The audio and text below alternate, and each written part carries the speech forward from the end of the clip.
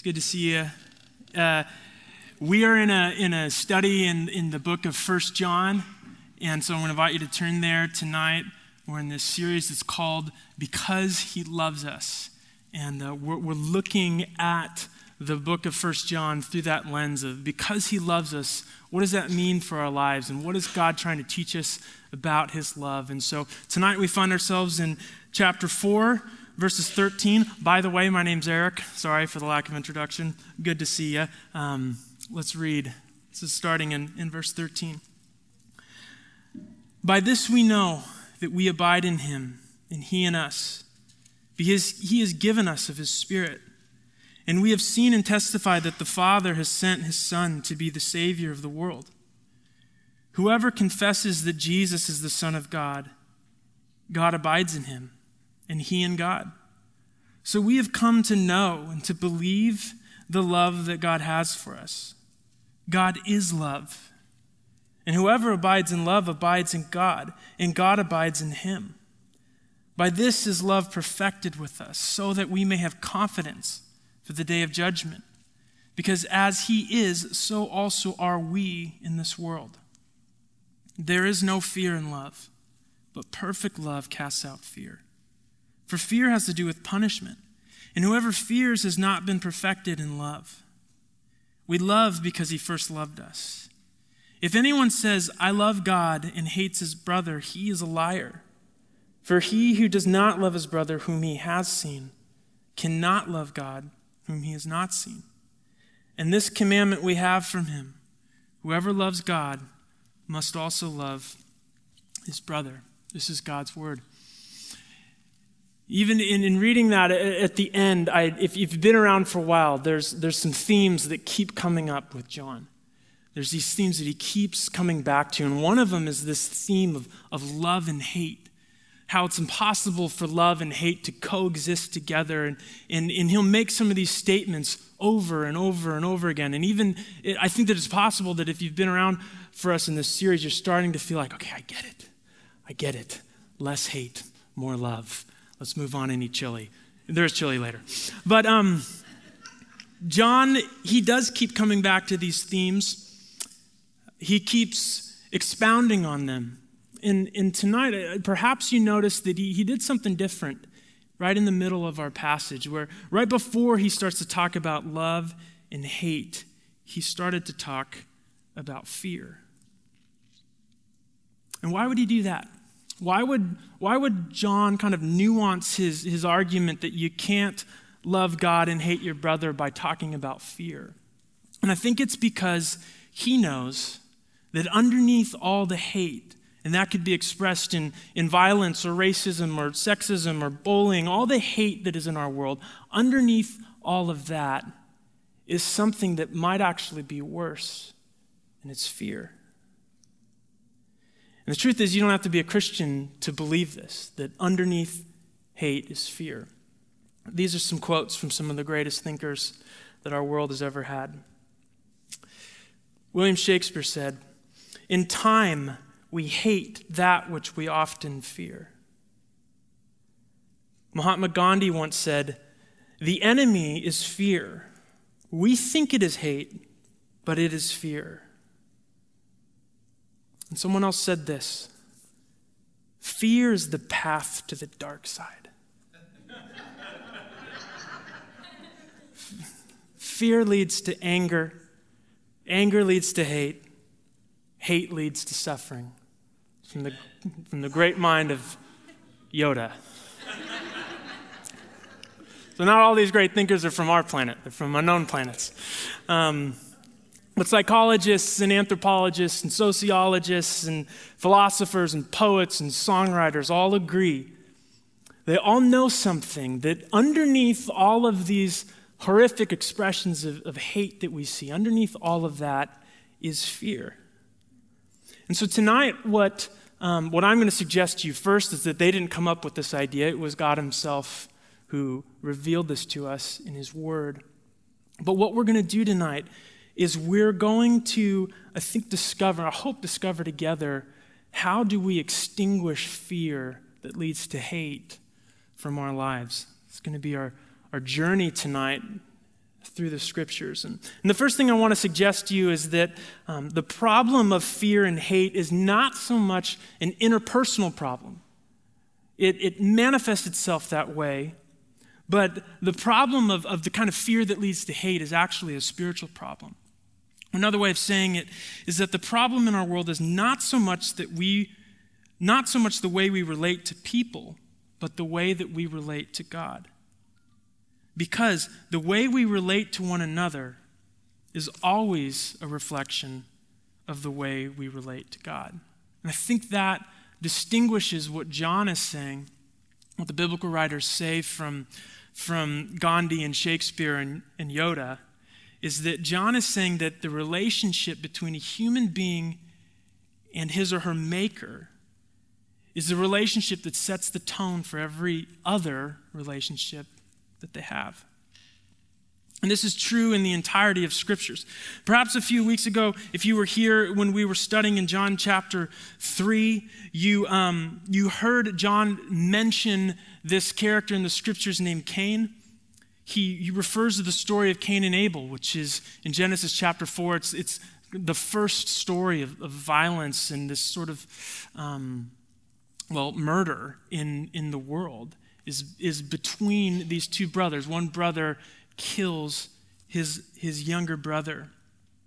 And in John 3:15, John says, don't be like Cain. And he goes even further. He says, whoever hates his brother is a murderer. And you know that no murderer has eternal life abiding in him. Here he is again, just bringing up this theme of hate and how it's the opposite of love. And he goes back to the beginning of the biblical story and discovered something this week that I found to be really interesting. Right before Genesis 4, which is about the 5th page of the Bible, where we hear and learn about the story of Cain murdering Abel, right before that is Genesis 3, which is the story of how sin came to enter into the world. And I think you probably know the story. Adam and Eve are deceived by the serpent, and they rebel against God. They eat from the tree, and something happens to them immediately. They realize that they're naked, and it says that they're ashamed, and so they cover themselves. But I want to read to you what it says to us in Genesis 3. You don't have to turn there. I'm going to start reading in verse 8, and I want you to listen for this. It says, and they heard the sound of the Lord God walking in the garden in the cool of the day. And the man and his wife hid themselves from the presence of the Lord God among the trees of the garden. But the Lord God called to the man and said to him, where are you? And the man said, I heard the sound of you in the garden, and I was afraid because I was naked. And I hid myself. Here we are at the beginning of the story of sin, this disruption that enters into the world. And right before hate and violence come into the world, there's fear. And it tells us that fear is something that God did not intend for us to experience. And when I'm talking about fear, I'm talking about Adam and Eve being afraid and terrified of God himself, which is different than the theme of the fear of the Lord, which we'll read throughout the scriptures, which is the beginning of wisdom. That's a different sermon, but this is the kind of fear that is crippling. This is the kind of fear that causes people to run and hide in shame. It's not first and foremost fear between two people. It's fear between a person and God. And so what is happening tonight in our passage, and what I hope that we'll do, is when we say that we want to understand and see how God wants to rid us of fear, it's even more specific than that. God wants to rid us of the fear that we have towards him. And the question is how is he going to do that? And it's very simple. It's one word. It's love. Tonight, as we look into the love of God, as we explore that, as we I hope, are transformed by that, we're going to see three realities about God's love. And the first is this: God's love is initiating. The second is that God's love is abiding. And finally, we'll see that God's love is everlasting. Initiating, abiding, everlasting. What does it mean for God's love to be initiating? Well, I think it certainly means this. It means that God takes the first step. God, who actually is love, has taken the first step towards us. If you look back in our passage in 1 John 4 and verse 13, I want to read this again to you. It says in that verse, at the end part of that verse, it says that he has given us of his Spirit. And in verse 14, at the end of that, it says, God has sent his Son to be the Savior of the world. You see, our passage starts by letting us know, by making us infinitely aware of the reality that it's actually God's activity that is most prominent in this passage. It says he has given and he has sent. This is God's activity. This is about salvation. This is about what God has done for us. Last week we looked at chapter 4, verse 10, this amazing passage. It says, in this is love, not that we have loved God, not that we took the first step, but that he loved us, that he took the first step by sending his Son to be the propitiation for our sins. What we learn of the Holy Spirit that is mentioned in verse 13 is the Holy Spirit's role is to testify to this. The Holy Spirit's role in our lives is to assure us of this, that God has actually in Christ saved us. And we can never disconnect anything that we say about the love of God. It can never be disconnected from what we learn about the cross of Christ, about the way that God has saved us. When we disconnect the love of God from the cross of Christ, then we end up with a vague, sort of mystical, transcendent God who we have to go through hoops to understand. And what John does is he puts God in front of us in flesh and bones, and he shows us him on a cross, and he says, this is love. This is God taking the first step. This is God taking even the final step by creating a means for us to know and be saved by him. It's God that takes the first step. Did you notice that in the story of Adam and Eve that we looked at, Adam and Eve, if you look back in the story, Adam and Eve are hiding.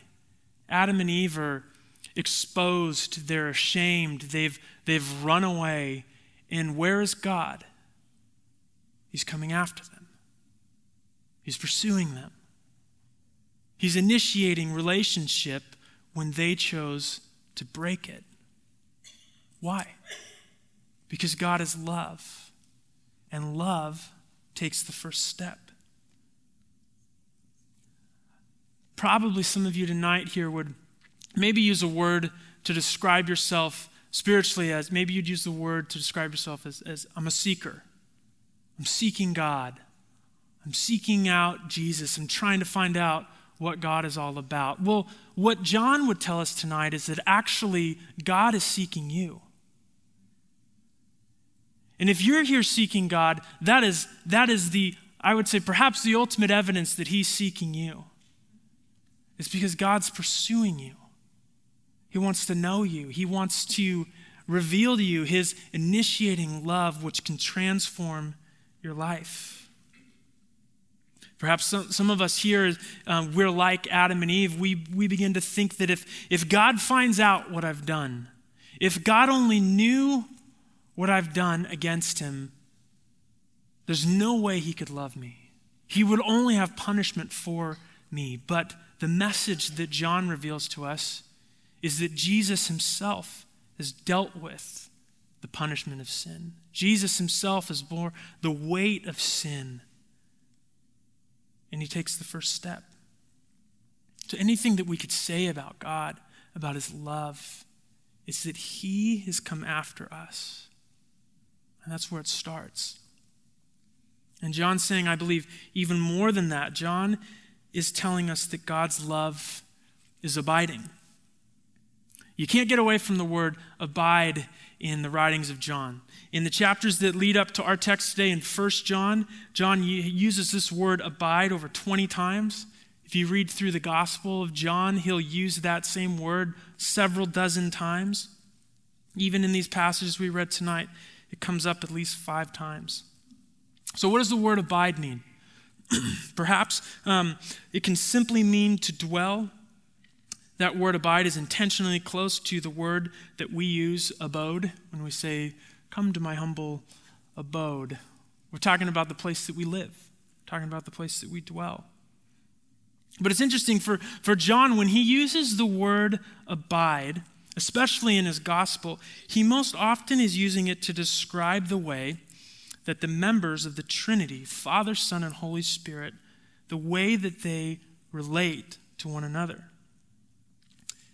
He's talking about the way God acts within the Godhead. Now, I'm going to read you some verses. You don't have to turn there, but these are profound and amazing truths. In John chapter 1, we find Jesus. The scene is that he's about to be baptized by John the Baptist. And John the Apostle writes this. He says in John 1:32, he says, I saw the Spirit descend from heaven like a dove, and it remained on him. Now that word remained that you see is the same word as abide. In John 14:10, it says this, do you not believe that I am in the Father, and the Father is in me? The words that I say to you, I do not speak on my own authority, but the Father who dwells or abides in me does his work. In John 15:10, it says, if you keep my commandments, you will abide in my love, just as I have kept my Father's commandments and abide in his love.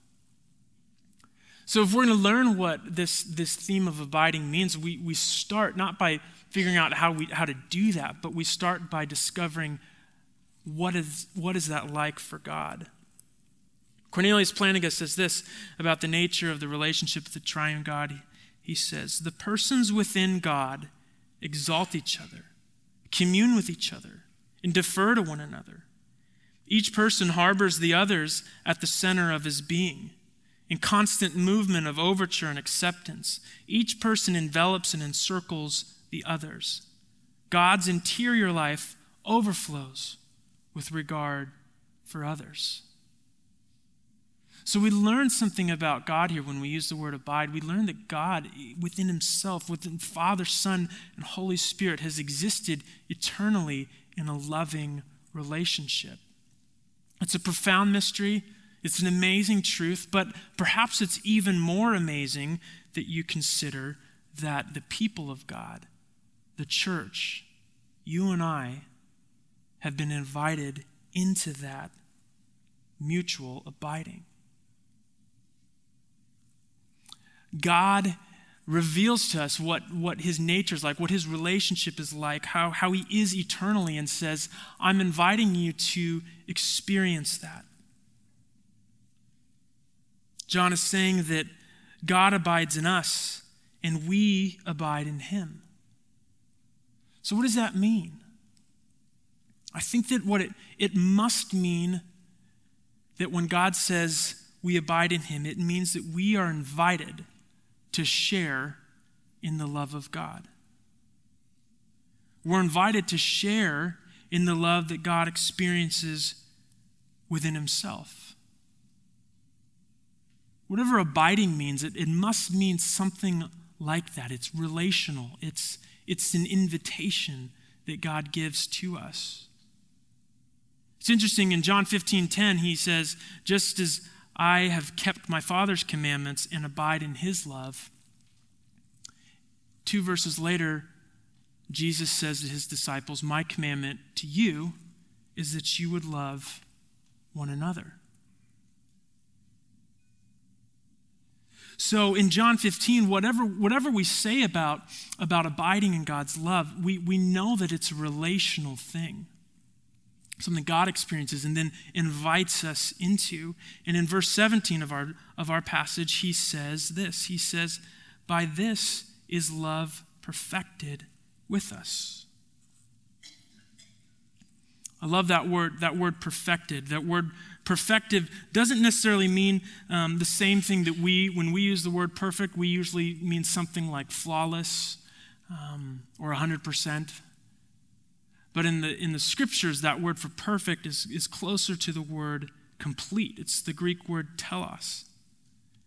And I think what John is getting at is that love is incomplete until it is shared in.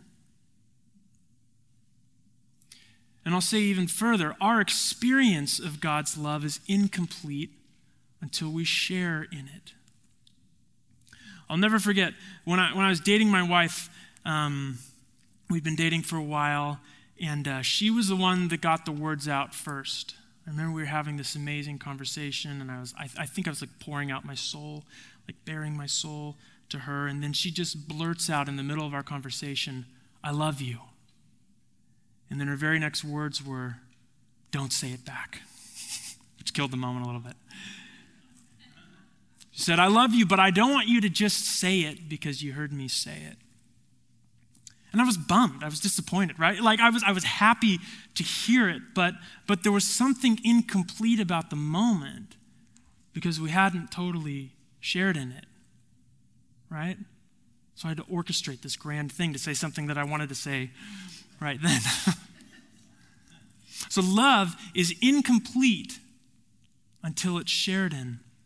Our experience of God's love, I want you to hear me, our experience of God's love is incomplete until we share it. And that's why all throughout John's writing, he'll talk about the love of God and he'll say, you can't say that you love God and not love your brother. Why would he say that? Because the love of God, abiding in the love of God, is incomplete until we've shared it, until we've given it away. And this is what God is working towards completing in us. This is what God is doing in us. This is his work of perfection in us, is that we would receive his love and that it would spread all throughout the world. I think that we'll know that God's love has gotten a hold of us when we're giving it away, and in particular to one another.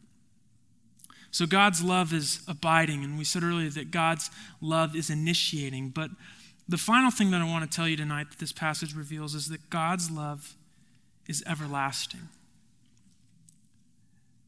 God's love is eternal. God's love for us is unending. And as we think about this as it relates back to our theme of fear, I think this is of particular importance to us. Oftentimes what we fear is out in the future. This is my story. I'm fearful, I'm worried. How are my kids going to turn out? How is this relationship going to turn out? Am I going to find out something about my house, like there's black mold growing something? You know what I mean? It's always it's like something out there in the future.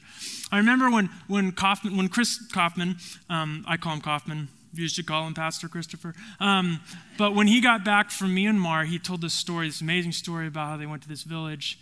God did amazing things. I won't ruin the story, but the only thing that I really heard in that story was he said, yeah, and in this village, everywhere, it's known that they have cobras everywhere. And snakes are literally the greatest fear in my life. And that's why I believe that the words fear and hate are interchangeable. I fear snakes. I hate snakes. I'm terrified of them. And I remember when he told me, he was like, and then like the story ended with like, and you need to go to Myanmar. And I was like, not a chance, cobras. We're fearful about things that are oftentimes are out in the future. And I think John knows this. I know that God knows this. And I think it's why he says what he says next. in verse 17. I want you to see this. He says, "By this is love perfected with us." And that's what he's talking about. This is how God's abiding love perfects us. And this is the outcome. I want to read this to you. He says that we have confidence for the day of judgment.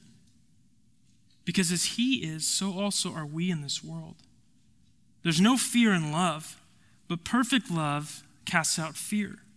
For fear has to do with punishment, and whoever fears has not been perfected in love.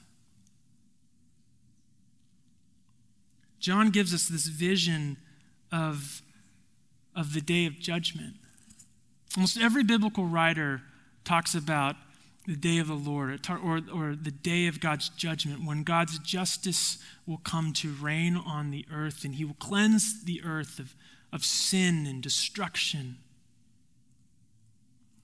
And John says, what I want you to do, church, what I want you to do, Christian, is I want you to look ahead to that day with confidence. He says, I want you to look ahead to that day with assurance. And we consider back to where we started. Fear leads to hate, which leads to suffering and violence. And John is going after our fear. He's trying to recreate our distorted view of God. He's trying to renew our diminished view of the love of God. And he does that by saying, I want you to go ahead and look to the very end. And he says that, I believe, because he wants us to know that if we can stand in that day in confidence, then certainly we could stand in this day in confidence. If you can look ahead to that day when God will deal with the sin of the world and you can be free from the fear of punishment, won't that have an amazing effect on the way you live now? Isn't being heavenly minded in that way going to renew the life that you live now? Doesn't it give us a great hope and assurance? I think that's what God is after in us. This week I was struck by the words of Martin Luther King. On April 3rd, 1968, just over 50 years ago, he delivered his last speech, his final speech. It was entitled, "I've Been to the Mountaintop." And this was the day before he was assassinated.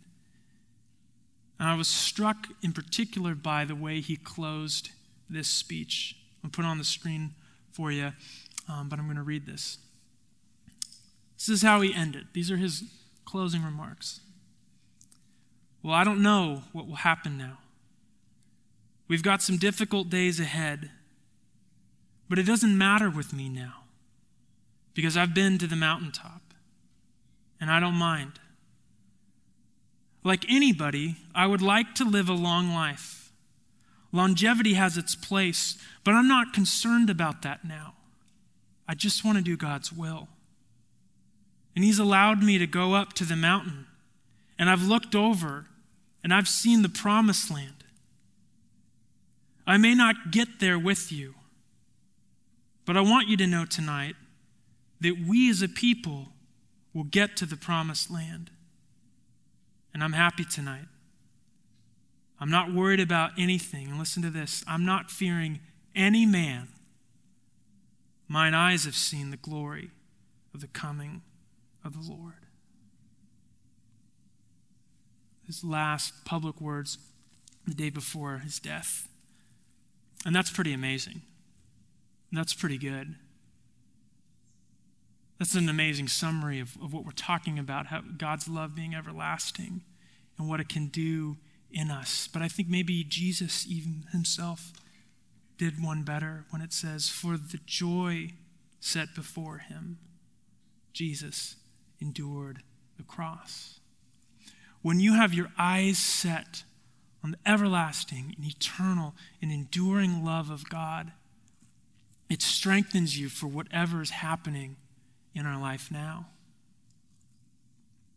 And there's a problem, I think, sometimes in our churches. We have this idea that we could be so, with such excitement looking ahead to heaven, that would actually deter from what we're doing now. And that's a terrible mistake. C.S. Lewis said this. He says, if you read history, you will find that the Christians who did most for the present world were just those who thought most of the next. It is since Christians have largely ceased to think of the world that they have become so ineffective in this. Aim at heaven and you will get earth thrown in. Aim at earth and you will get neither. God in his scriptures is pointing us to his everlasting love.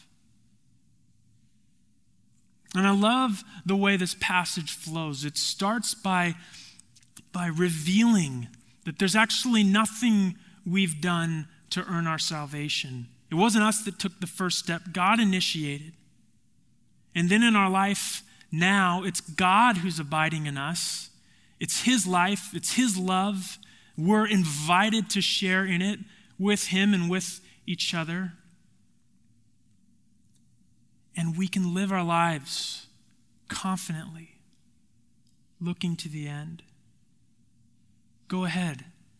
Look to the end. When fear comes up in your life, John says, look to the end. If you can trust God for that, certainly he'll be with you right now.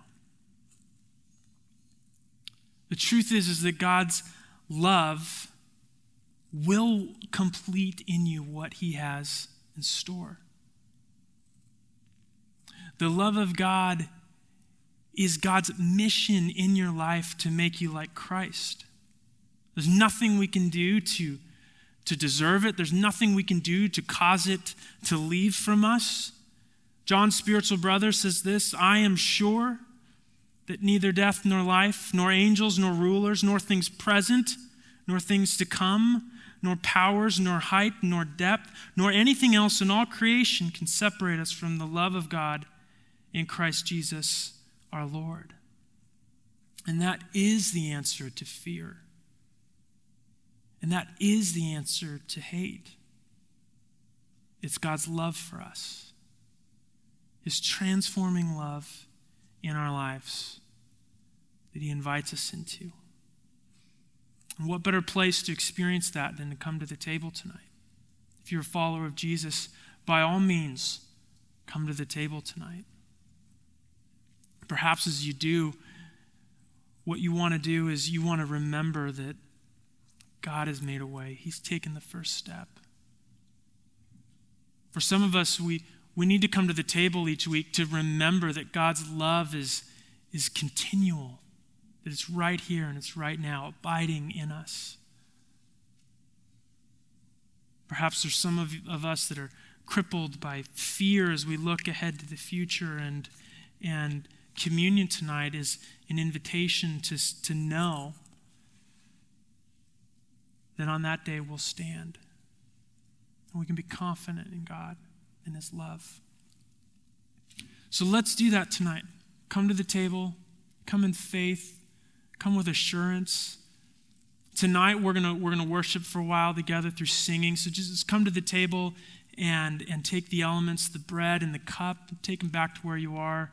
If you're sitting next to someone you like, you can share communion together, pray for one another. But let's experience and receive and trust in the love God has for us. Amen? Let's pray. Father, we thank you that your love for us is unending. We thank you, Lord, for all the ways that you reveal that to us. And we ask, Lord, tonight that by your Spirit, your love would transform us from the inside out.